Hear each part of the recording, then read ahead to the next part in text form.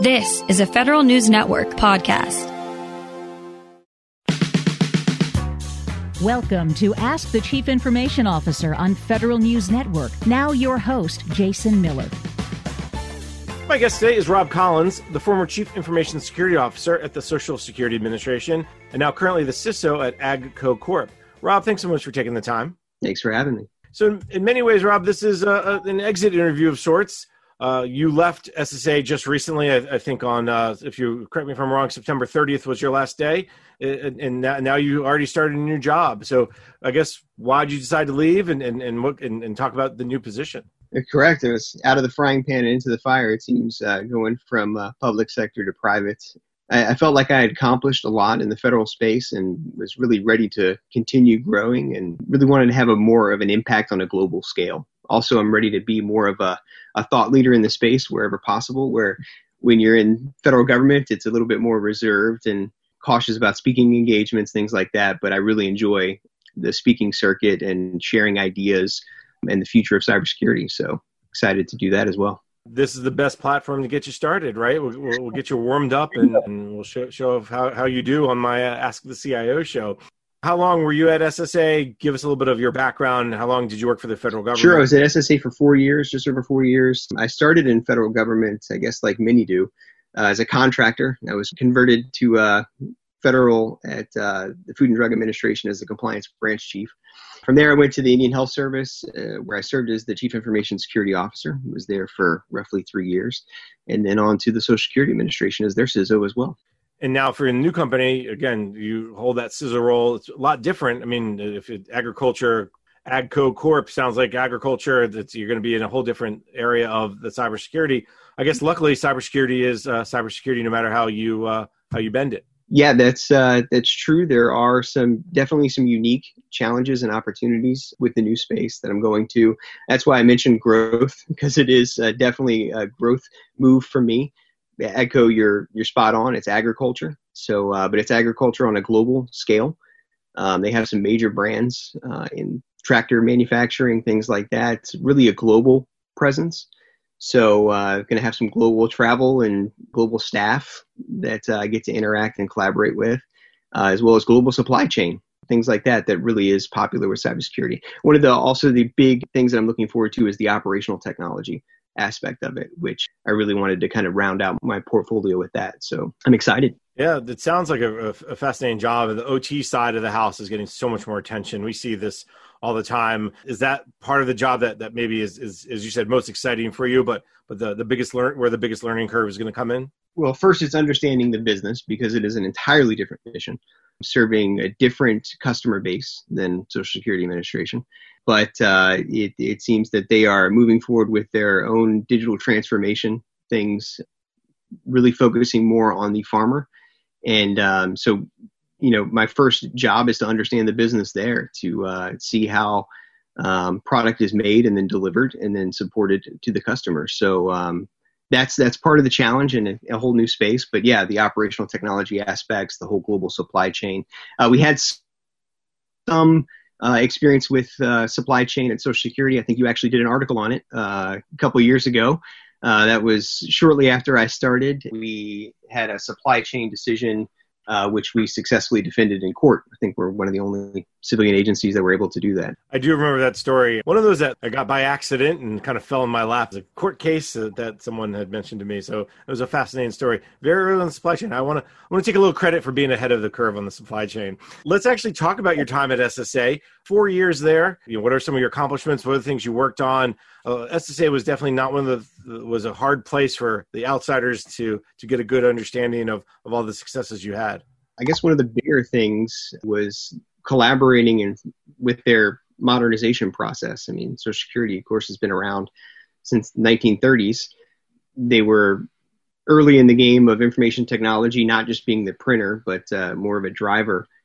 And being able to modernize to the current environment, I think, is something that was a challenge for cybersecurity. But I think we've successfully, met those goals and achievements. But even more so on the identity proofing side, when I got there, we had just a large amount of failure rates with the old know your customer approach of, hey, let me give you these questions that are hard for you to answer, but easy for the fraudsters to, with the out-of-wallet questions. And we still had failure rates of roughly 50% with 30 million customers. Upon leaving, we have much higher success rates. We're in, like the 70s or 80th percentile now with roughly 60 to 70 million customers. So it really is opening up the capability for customers to engage the agency on multiple different platforms, which hasn't been seen before. And this really kind of tied in, I think, into the successes that we had with responding to the pandemic. So because we were forward thinking on that and modernized, we were situated well when the pandemic occurred. Let's talk about that identity proofing side, because I think that's a big challenge for all agencies. There's a big push, as you well know, for zero trust, for ICAM. When you talk about that you had some 50% failure rates, 30 million customers for out-of-wallet questions, and now you move to 70 to 80% success rate with 50 to 60 million customers, what's that really mean? What did you do differently, or what did SSA do differently? So it's what we did and what they're still doing, changing the way in which they do identity proofing first and foremost to make it more secure. The out-of-wallet questions, again, they're hard for people to answer, but easy for fraudsters to, because a lot of times it's information that was found in breaches. So we changed that to provide more secure proofing, having more tool sets with really smart people that are evaluating. So knowing what device you're using when you are attempting to make an account, what information we use to verify your identity, like your driver's license, things like that. So just different data points and using that in real time to make informed decisions about whether you are who you say you are when you come to create an account. And yes, it is a huge problem across the United States, massive, right? Before Social Security numbers were your secret, right? If you knew your Social Security number, then pretty much you're going to create an account anywhere. And that's not in SSA's charter, right? It's interesting that we don't really have an agency or function in the U.S. government that says provide digital identity for the public. And I think that is something that really should be looked at in the future, because there is no agency charged with that right now. And you have some leaders in the space that are trying to make it happen, like login.gov, things like that. But really, it's Social Security, I think, is already out the gate with, the 80 million customers, secure identity. I think we did a stand-up job and we're visionary there. You're right. The old Social Security number, remember when we were younger, we had to remember our Social Security number because that was the way you proved who you were. And all of a sudden that became less valuable as the breaches built up over time and you had to move to something else. Is that what you mean by out-of-wallet questions, or what do you mean by out-of-wallet questions? Those things but it goes a little bit farther. So what was your mortgage on this? If you had this account, what is it? What was your address potentially 5 years ago? Or, things like that, which, you and I trying to remember what that is. I don't know what my exact mortgage payment is or whatever, but the fraudsters do. They got it right there at hand. So that's the problem with the out-of-wallet. Thanks for just clearing that up. I think we hear it and then we go right to a specific type of thing like your address, but you're right. It's a lot more. And how is SSA today addressing kind of that challenge around identity proofing? What are some of the things that you helped initiate, helped work on to get away from, again, whether it's SSNs or those out-of-wallet questions? Yeah, when I started, I believe that identity started in cyber at the same time. It moved over from an operations perspective more towards the security shop, just to make sure that we were doing things in line with the public best interest and the agency requirements. So we focused on, again, what does the future look like for this? Like, we knew that a 50% failure rate was not going to cut it in perpetuity. So we tried to address, okay, well, right now, a lot of back-end work was being done in the anti-fraud space. We were having issues there. So it really was, how do we make it more secure and allow more people to create those accounts? So we tried to look at it from how can we collaborate across the board? How can we get other entities who are also struggling to come to the table and work together on a solution moving forward? So, with that, we did try to take the lead, working with, in some cases, contractors to say, how do we proof better? Because the out-of-wallet's not going to work in the long term. And how do we migrate off of the out-of-wallet. And that's when we have worked with different companies that do some of that identity proofing, specialize in that identity proofing type stuff where you scan your driver's license and then that is verified through backends through the different state DMVs or motor vehicle divisions, and also looking more forward thinking. So we collaborated, we reached out to the post office and said, hey, can we work with you all on figuring out how we can do identity proofing in person at your different post office, since you have such a great footprint across the United States. So really it was, hey, can we leverage multiple entities that we know are doing things in some type of correct way that we can increase our user base faster with better results. Let's take a quick break. When we come back, we'll continue our conversation. My guest today is Rob Collins, the former Chief Information Security Officer at the Social Security Administration, and now CISO at AgCo Corp. I'm Jason Miller, and you're listening to Ask the CIO on Federal News Network. Welcome back. You're listening to Ask the CIO on Federal News Network. I'm your host, Jason Miller. My guest today is Rob Collins, the former Chief Information Security Officer at the Social Security Administration, and now currently CISO at AgCo Corp.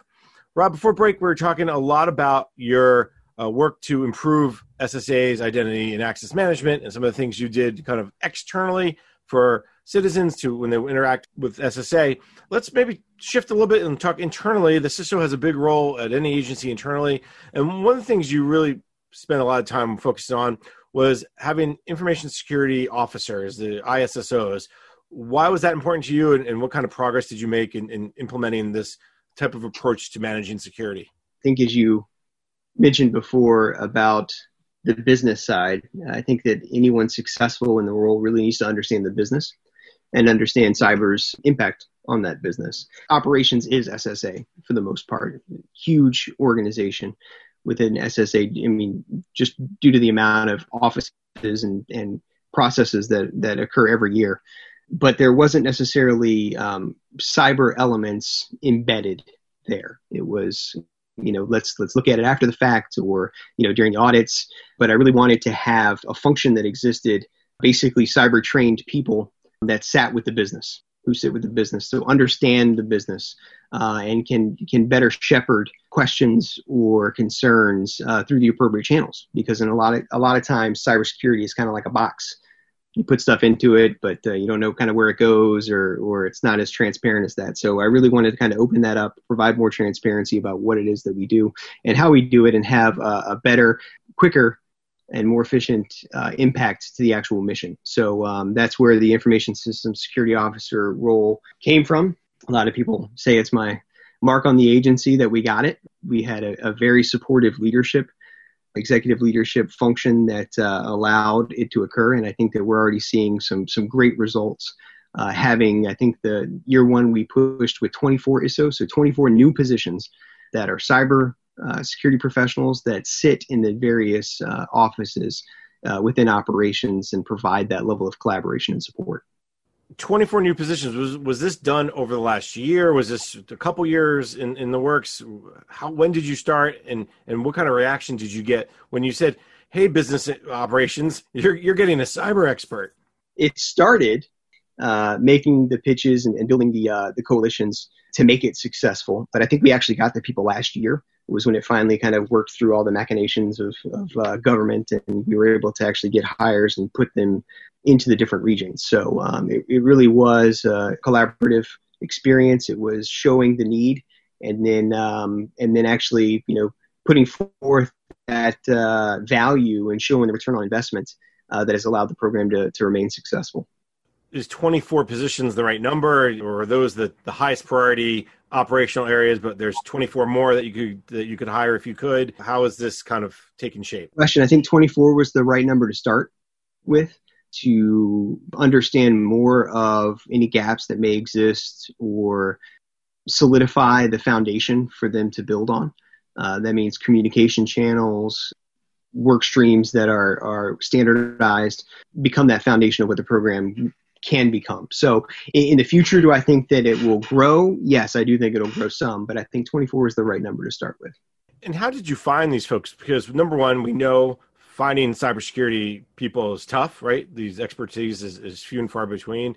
But second, they also had to understand the mission side of it, which is always difficult because nobody does SSA's mission but SSA. It's not like you're hiring somebody who knows tractors and teaching them cybersecurity, or someone who knows cybersecurity and can teach them about tractors, right? I mean, so SSA is very unique in what they do. Yeah, and because we work so closely with the state-run disability determination services, each state kind of does things differently too. So it even adds a little bit of complexity to the mission there. So we were able to really hire people, talent where they live, which is kind of new for cyber at SSA, but that was supported. So we were able to, bring in some really talented folk, both internal and external. So I was able to actually do external hires as well, which I think was a great benefit to the agency. But you bring up an excellent point about workforce, federal workforce, and how that's kind of changing as we continue moving forward. One of the programs that we created it's called Focus, which is basically a reskilling program. So we were able to reskill some people who may have had COBOL language skills or something like that, which is not as great of need now, but they're still technical and great resources. How do we reskill them potentially into cybersecurity? So that was a big effort to my last year. How about the mission side or the operations side? Were they excited to have somebody who knows cybersecurity?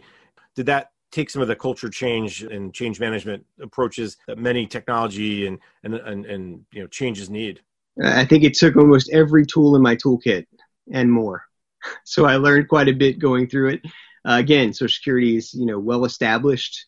Quite a bit of cultural inertia is what I call it. So it was really kind of conveying the need and benefit up front, and then showing results really quickly about the benefit. And I do think that they were cautiously optimistic, more than I would have guessed. But I still had people saying, "You'll never get this. We'll never do this. This is impossible." So usually when I hear that, I start to salivate, because I do feel like I'm an agent of positive change, or try to be. So I like those types of problems, those big, complex, juicy problems, and solving them. So in this case, we got everybody to agree to collaborate and at least try it. And I think that now in some cases, the operational people will probably want more people on board from a cybersecurity perspective to assist and help them with the mission. That leads me actually to my next question perfectly, because, okay, you've got these people in place, they're working with operations people. What difference are they making? Maybe give me even an anecdote or example of how these folks are making a difference. And is that the way you envisioned it when you set out, this is the type of program I want to set up? I love the return on investment questions, because it's difficult to quantify in cyber, isn't it? So a great thing about ISOs is that they understand cyber, but they also can speak cyber, right? So they can also speak audit. And in some cases, cybersecurity, I think, does have an amazing program as a whole. Cybersecurity program, I think it's very mature. This coming from multiple different agency experiences that I've had, I think that SSA is well postured there. But in a lot of cases, audits were being managed or done locally. So, we had our auditor or our IG ask questions, and there was a little bit of lost in translation as it went down. But this past year, we had the ISOs help facilitate and collaborate with those auditors, and we removed quite a bit of findings there. Just, I think, because they were able to speak the same language. So if they're asking for evidence of something, the ISO is like, "Hey, I know what you're asking for. I can get that for you," or "I know who I can get that from." So I think that showed value right up front of what they can bring to the table. Don't underestimate the value that also brings by improving your IG scores, right? Whether it's through the Federal Information Security Management Act, FISMA, or just through an annual audit. That shows up because Congress looks at it. That shows up as other people look at it in government to say, hey, SSA is really doing a nice job. And you may have said, we've always done a nice job, but now we can prove it in a much better way that we're doing a nice job. That's the other thing that maybe folks, other CISOs shouldn't overlook as a benefit. Yeah, and I think that is something that I've tried to do no matter where I am in my career, is collaborating with auditors, right? It's value that can be easily provided to a cyber program. They're selling it for you. A lot of the things that you're trying to get done or accomplish, the auditors are willing to sell it for you at that point. And so being able to collaborate and understand better, hey, where do we actually have gaps? Where really do we have risk mitigated in some cases too, is a difficult discussion to have with auditors, because how do you show that you have these things in place or risk is mitigated? I think those are conversations that pay dividends long into the future. Well, we will take a look at your FISMA report card next time it comes out. I just saw one come out recently from the Homeland Security Department. So I imagine it's that time of year when we'll see a bunch of others come, and we'll make sure we give you all the credit for that, Rob. Let's take a quick break. When we come back, we can continue our conversation. My guest today is Rob Collins, the former Chief Information Security Officer at the Social Security Administration, and now currently CISO at AgCo Corp. I'm Jason Miller, and you're listening to Ask the CIO on Federal News Network. Welcome back. You're listening to Ask the CIO on Federal News Network. I'm your host, Jason Miller. My guest today is Rob Collins, the former Chief Information Security Officer at the Social Security Administration, and now currently CISO at AgCo Corp. Rob, before break, we talked a lot about your time at SSA. We talked about the ID management challenges and successes you had, and also some of the bringing security to the business or operation side and the successes there. I want to go down a path next about your time at Indian Health Service and FDA, two other jobs you had in government. When you look back at those positions and the successes there, what stands out to you? What are you most proud of? So one of my, I think, proudest accomplishments is supporting Indian Health Service and really the special mission that they provide to the American Indian and Alaska Natives with healthcare. I think the first month that I started, they moved headquarters from Albuquerque to DC, and with it, all of my staff. So I think that we had a program at that point of 3 strong right after I started. And we really built that program with excellent staff and dedicated people around the mission to an award-winning program in 3 years. Even more than all the awards and everything, it really was about protecting the healthcare of these communities that we served. And one of the best feelings was to go on site and receive a heartfelt thank you from someone there just for being there and making a positive impact. It was really fulfilling. It's a lot different of a job, if you will, or a lot different of a mission from SSA to go from Indian Healthcare to SSA. How big of a learning curve? What did you learn at Indian Health Services that you could then apply to SSA? And what did you learn from FDA that you could apply to IHS? So I think you mentioned it earlier, but some parts of cyber are kind of ubiquitous no matter where you go. There's definitely skill sets that you hone as you go from mission to mission. One of those, I think, is understanding the business and being able to speak business. What I usually say is I'm a businessman who speaks nerd. So I think that is a skill that you hone of how you build these relationships, but how you also put cybersecurity needs and risk into a language that the business understands and how it relates to the mission. I think that is a skill that I've honed over the different missions I've supported. That risk conversation has gotten bigger and bigger. Was your background in cybersecurity, or was your background actually in business and you picked up cyber kind of afterwards? So I've always been a nerd, but I've always enjoyed business as well. So I actually have a master's in business administration, but it was a concentration in information security. I got it from James Madison. They did a tie-in with NSA for that degree. And I was like, man, this is right up my alley. So I did that and then moved to Northern Virginia and started life as a contractor. So I think that really it's an integration of both for me. But I think that you're seeing a lot more CISOs who are successful really being able to speak the big business language as well as the technical and be able to facilitate between the two groups. I think that's the biggest change I've seen over the last 20 plus years of covering this space is not just the rise of the Chief Information Security Officer, the CISO, but also what their role is and where they fit. Was that difficult from a sense of getting folks to understand that you're not just the guy in the back room looking at blinking lights, making sure that the bad guys don't, China, Russia, Iran, North Korea, you pick the nation state, doesn't try to steal my data. Specifically after OPM, when I think CISO's got a much bigger part in this overall managing risk and securing data and information and systems. I've seen that transformation as well. I think in a lot of cases, that's why I push the transparency element. There's not really a lot of secret squirrel stuff that we do. There is an element of that, sure, but there's much more governance and policy that in a lot of cases people don't even know really exists. So a lot of people want to do a great job. They want to do it the best way that they can and support the mission because we all have the same type of mission or same mission. So I think that providing that transparency about what those requirements are up front and making them easy to understand and follow in some cases is most of the problem or most of the communication gaps. So I think being able to successfully do that and convey it in a way that they understand is half the problem. Let me tag back to your federal experience on that note, because I think it's important, because other federal employees, other CISOs, other CIOs are listening. How did you do that, whether at SSA or Indian Health Service or FDA? How'd you make that connection so folks understood, hey, I'm speaking business here, even though, and I'm creating governance and policies that's going to make your job better, easier, more effective? So I think the more you can understand the business, the better situated you are to not be accused of making decisions in an ivory tower or something like that. So for me, it's always been, boots on the ground. I want to go and see how our mission is executed, whether it be at a one-room clinic at the bottom of the Grand Canyon, at IHS, or these multi-bed modern hospitals that exist. So understanding the full breadth and scope of the business and how it gets met, I think, is critical. But during that time, you also build those coalitions and relationships that are really needed. And I think that people in a leadership position in cyber will quickly show value of what they bring to the table and will really become a trusted advisor. That it's not like, I don't want to tell this person because then they're going to tell me no, which was kind of the old way, right? The office of no being security.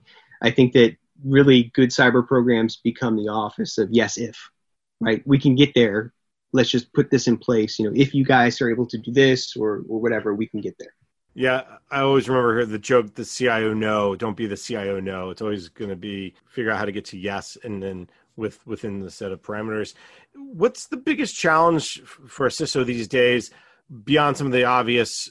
We know workforce is tough. We know that the never-ending cyber threats, the attack surface. But from your experience at SSA and other agencies, what do you think CISOs, what are among the biggest challenges CISOs face? I think that it will change, obviously, depending on who you ask. But it really is a dynamic landscape that we face. Constantly changing threat environment, different vectors of compromise that we didn't know exist. I think that there are some really strong things in play to assist with that, like zero trust, having an understanding of exactly what's on your network and why and who it belongs to, I think is going to be a game changer as far as maturity in security. But I think that there are other elements, of course, as I mentioned before, with the business side, understanding the changing business needs and how cyber impacts it. It's just it really is a constant changing environment that you have to stay aware of. And I think that really is a challenge. And the challenge of the constantly changing environment is because today the concern is brute force attack, and tomorrow the concern is ransomware, and the next day it's a phishing attack. Is that what you mean by constantly changing? Or even more, or on top of that, you have the mission changes. Congress comes with a new piece of legislation that makes SSA do something different, or the technology, hey, we're going to move to the cloud now. Like, how do you stay ahead of it when these changes come at you a mile a minute? It's on top of. So it's both, right? Before it was easy to block certain country IP ranges. Can't do that anymore, right? Now everything comes from usually a cloud provider, which I will not mention, but it's really easy for different entities to set up cloud environments and position attacks from that vendor. You're seeing most of the attacks occur there now. So you can't even block like ranges of IP. It has to be real time, getting threat alerts and how that threat intelligence is acted upon in your agency. But it is also the latter part too of, these environments are constantly changing internally as well as different things move to the cloud. I think that having strong governance is the first step. Having a strong enterprise architecture function to, shepherd different requests for information technology and also loop in your cyber programs. That's also where that trusted advisor comment comes into play. If you can show value and show that you're that trusted advisor, that function, people will come to you with those questions in advance. So you can actually get ahead of it in a lot of cases. Sure, you're going to get the one-offs, but as much as you can mitigate that as possible, the more sane I think you'll end up being. With all the changes that we've seen in the federal community over the last couple of years, what's been the one piece that for you that's kept SSA ahead of, as much as you can be ahead of those challenges? What have you been able to do to ensure that the data, the systems, everything else is as secure as it can be? So we collaborate with a lot of entities, internal and external, to ensure the posture remains mature and that we're constantly changing. So, of course, the CDM program through DHS, we were early adopters of that. We also have them, conduct tests regularly and often. I guess we're the guinea pigs for some of the different types of initiatives that they're trying to push government-wide, just because it's, hey, we'd rather know about risks early than kind of have our head in the sand approach that I've seen at other organizations. So, I think that has been something that we constantly, again, try to have a handle on, is what is up and coming, as well as, we work with different contractors as well. Some of the ones that are best in the business we've worked with and had them come in, especially after some of like the SolarWinds attacks and things like that. We have them on retainer to say, hey, we, just in case, something does come up, we want you to look at everything, lift up all the rugs, check all the shelves for dust. It really is a constant engagement with the different entities to ensure that we are doing everything that we can within risk management. That idea of risk management, you brought that up earlier, and I want to just kind of touch upon that briefly. From a CISO's perspective, walk me through the way you look at managing risk, because I think we talk a lot about, you got to manage risk, you got to understand your risks, you got to put mitigation things in place. But from a CISO's perspective, everything's a risk. So how do you achieve the right balance of risk versus reward versus, this is a low risk, this is a high risk, this is a critical risk? Sometimes that changes over what the problem is, or at least it should change, and you should adapt to different functions. But I mean, at the end of the day, it is risk equals likelihood times impact. Yes, there are different machinations that you can add or quantifiers that you can, or qualifiers that you can add to it. But I think, at the end of the day, it is trying to quantify risk as best you can to provide informed decision-making to whomever is making those decisions. One thing that I say is it's usually you don't see value in a cyber program unless it's negative when something goes bad. But being able to provide value up front with your cyber organization, I think, is key to being successful. And that means that you're showing a lot of times this quantification of, hey, we need to enact these mitigations in place because the potential, net negative is this X millions or reputation or whatever else. But if we can mitigate something and it costs this, then, we're actually saving reputation or money or some aspect. So I think that, trying to drive an organization to value helps with that narrative. I think what's really important is that value piece. Again, you can never prove the negative, but hey, if this does happen, here's the potential long-term impact from a cost, a reputation, and the other side of it. Rob, let's take a quick break. When we come back, we can finish up our conversation. My guest today is Rob Collins, the former Chief Information Security Officer at the Social Security Administration, and now currently CISO at AgCo Corp. I'm Jason Miller, and you're listening to Ask the CIO on Federal News Network. Welcome back. You're listening to Ask the CIO on Federal News Network. I'm your host, Jason Miller. My guest today is Rob Collins, the former Social Security Administration's Chief Information Security Officer, and currently CISO at AgCo Corp. Rob, in the last segment, we ended up talking a lot about risk and how to kind of mitigate risk, but also show value of cybersecurity and drive kind of the risk management approach. Let's talk maybe a little more broadly and look at the current state of cybersecurity across the federal government and the private sector. When you look across maybe the federal government, what's the one or two things you look at and say, hey, if we could only improve upon that, that would make a big difference, or if that could only get updated or changed? Is there anything that stands out to you? Off the top, one of the biggest things that I think are an area for improvements is privacy and its integration with cybersecurity.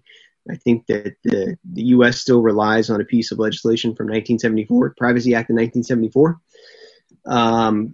when IT was pretty much a printer in the corner, if that.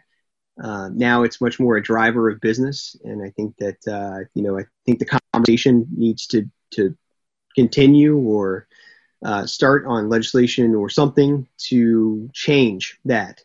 I think that we need to be looking at the future of integration of digital cybersecurity and privacy. And that's one of the big reasons why I'm excited about the new gig, is that I get to experience and learn different countries' policies around privacy, like GDPR, things like that. So I think that as an area, that integration with cybersecurity and privacy and how it relates to risk is something that can definitely be matured. Over the last few years, we've seen attempts to mature this kind of outside of Congress, of course. NIST 853 has they keep adding privacy layers and privacy pieces to it. Is that helping? Do you get a sense that CISOs and others in the technology community are understanding the interconnection between cyber and privacy? Excellent point about 853. It's one that I make as well. You are seeing a lot more push from National Institute of Standards and Technology related to privacy controls.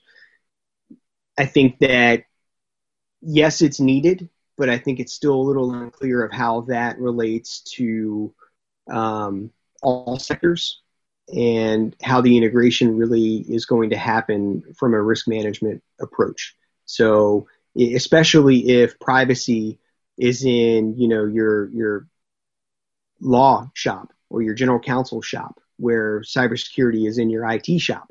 There are some difficulties there with aligning the testing and the evaluation procedures for ensuring those controls are in place and operating as intended. So, I think that there's some maturity that needs to occur there. From your experience in government, most of the time, was privacy outside of the IT shop, or was there a chief privacy officer who wore the hat of the CIO, also wore the hat of the chief FOIA officer, who wore the hat of, you get my drift? Yeah, it's often other duties is assigned. Most of the time it is not aligned. I know there are some agencies that do align the chief information security officer with the chief privacy officer. But in my experience, they haven't been in the same shop. So it really just was more collaboration that was needed. But with the latest iteration of 853, you're seeing some drastic additions to privacy controls. So that's really going to be a game changer of how the work gets done and how it's funded moving forward. The other side of privacy that you hear a lot about when it comes to cybersecurity is, and Congress is starting to look at this now, which is this idea of incident reporting. There's been a lot of focus on it since SolarWinds and some of the other incidents that we've seen over the last year. Is that connection, is that why you think maybe privacy is becoming more important, because of the number of incidents, the number of challenges that cybersecurity has, that if you don't have that right balance, the right integration, you either A, could miss something that's really important, or B, over-report something that's not so important, but now you feel like you have to tell everybody everything, and that could cause some other challenges? Yeah, I think it's kind of all of the above there. I think there are challenges in setting the appropriate thresholds and baselines for what you report on. If you report too much, then everything gets lost. If you report too little, then you have some entities or individuals that are going to be impacted and not know about it. So I think that the private sector, they have that financial vested interest in ensuring that these controls are in place and protecting customers. The federal, you are relying on, of course, agency reputation and the security controls from this 853. So, I think that as a whole, the space needs to mature more around the integration of all of this data that we're getting from tools, how it's analyzed, and then how it's reported out. So ensuring that we have the appropriate level of report outs, I think is going to be a interesting challenge moving forward, or opportunity moving forward. I was about to say, I think a little bit of both, challenge and opportunity. Rob, we're just out of time. Before I let you go, do you want to touch upon the workforce issue? I think that's the other big challenge a lot of CISOs face. How have you, whether at SSA or other places in government, how have you helped overcome that challenge of the workforce, meaning training, upskilling, reskilling? And then what would you like to see addressed from a workforce perspective going forward in government? And I always like talking about workforce, so happy to get a question on it. I think that I've always had success in hiring people who may not already have the skills, but were hungry and wanted to learn. and then providing them the skills training that they would need to accomplish the job. I think that I've definitely had much more return on investments there by hiring the people who are hungry to learn cyber than necessarily hiring somebody who has 18 certifications and been doing the job for however long. So I think that enabling leaders in the space to make that decision does require some collaboration with HR because, of course, federal employees are all the merit system, and there's very strict rules and everything else. Some of that is helped with direct hire authority, and of course, my disclaimer: always act within the law. I always try to follow the strict letter of the law with hiring and money. But I think that the more we can collaborate there with HR to an understanding of what it is that we actually need in cyber, I think does pay dividends. So yeah, I've had a lot of success just hiring hungry people and teaching them. But I think that also moving forward, being able to hire skills and talents where they are, rather than just limiting the pool of I'm only going to look in this specific area. I think being able to expand that, allowing workers to work wherever it is that they are, I think is going to be a game changer. And I think the pandemic has kind of forced that hand to allow us to do that. So it's going to be interesting seeing how the talent pool changes as we move forward. All right, Rob, I think we could talk a lot longer, but this has been a great conversation. So let me thank my guest. Rob Collins is the former Chief Information Security Officer at the Social Security Administration and now currently the CISO at AgCo Corp. Rob, thanks so much for taking the time today. It was a pleasure. Thank you. I'm Jason Miller, and you've been listening to Ask the CIO on Federal News Network. You've been listening to Ask the Chief Information Officer on Federal News Network. Tune in Thursday mornings at 10 or subscribe to this show on iTunes or Podcast One.